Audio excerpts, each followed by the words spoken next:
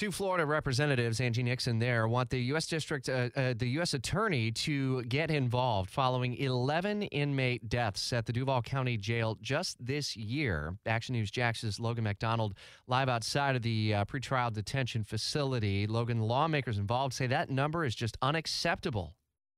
State Representative Angie Nixon and Florida State Senator Tracy Davis have both sent a letter to the U.S. Attorney Merrick Garland asking for some sort of change here.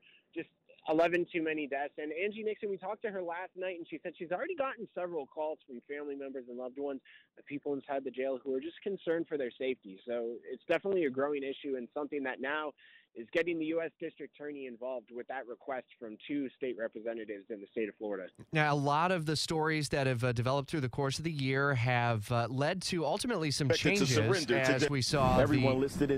as we saw the Sheriff T.K. Waters announced not too long ago that there would actually be a termination of a contract with Armor, which had happened after a high-profile death and much media scrutiny. That's what Tracy Davis and Nixon said in their letter. So the city and the sheriff's office now as a private medical provider, did they touch much on that? So that is something that they touched on. Just overall, Angie Nixon in her letter, she talked about how, we just need to fight for just getting fair treatment for people, in jails across the country, really just the nation, but more specifically here in Florida and all over the state that may receive services from any private companies contracted to run jail healthcare. So that's something you just brought up, with that, healthcare issue here at the Duval County Jail. That's definitely something that was mentioned by State Representative Nixon, just saying that we need to make sure that, these companies that are running jail healthcare are doing what they're supposed to and providing the best service possible.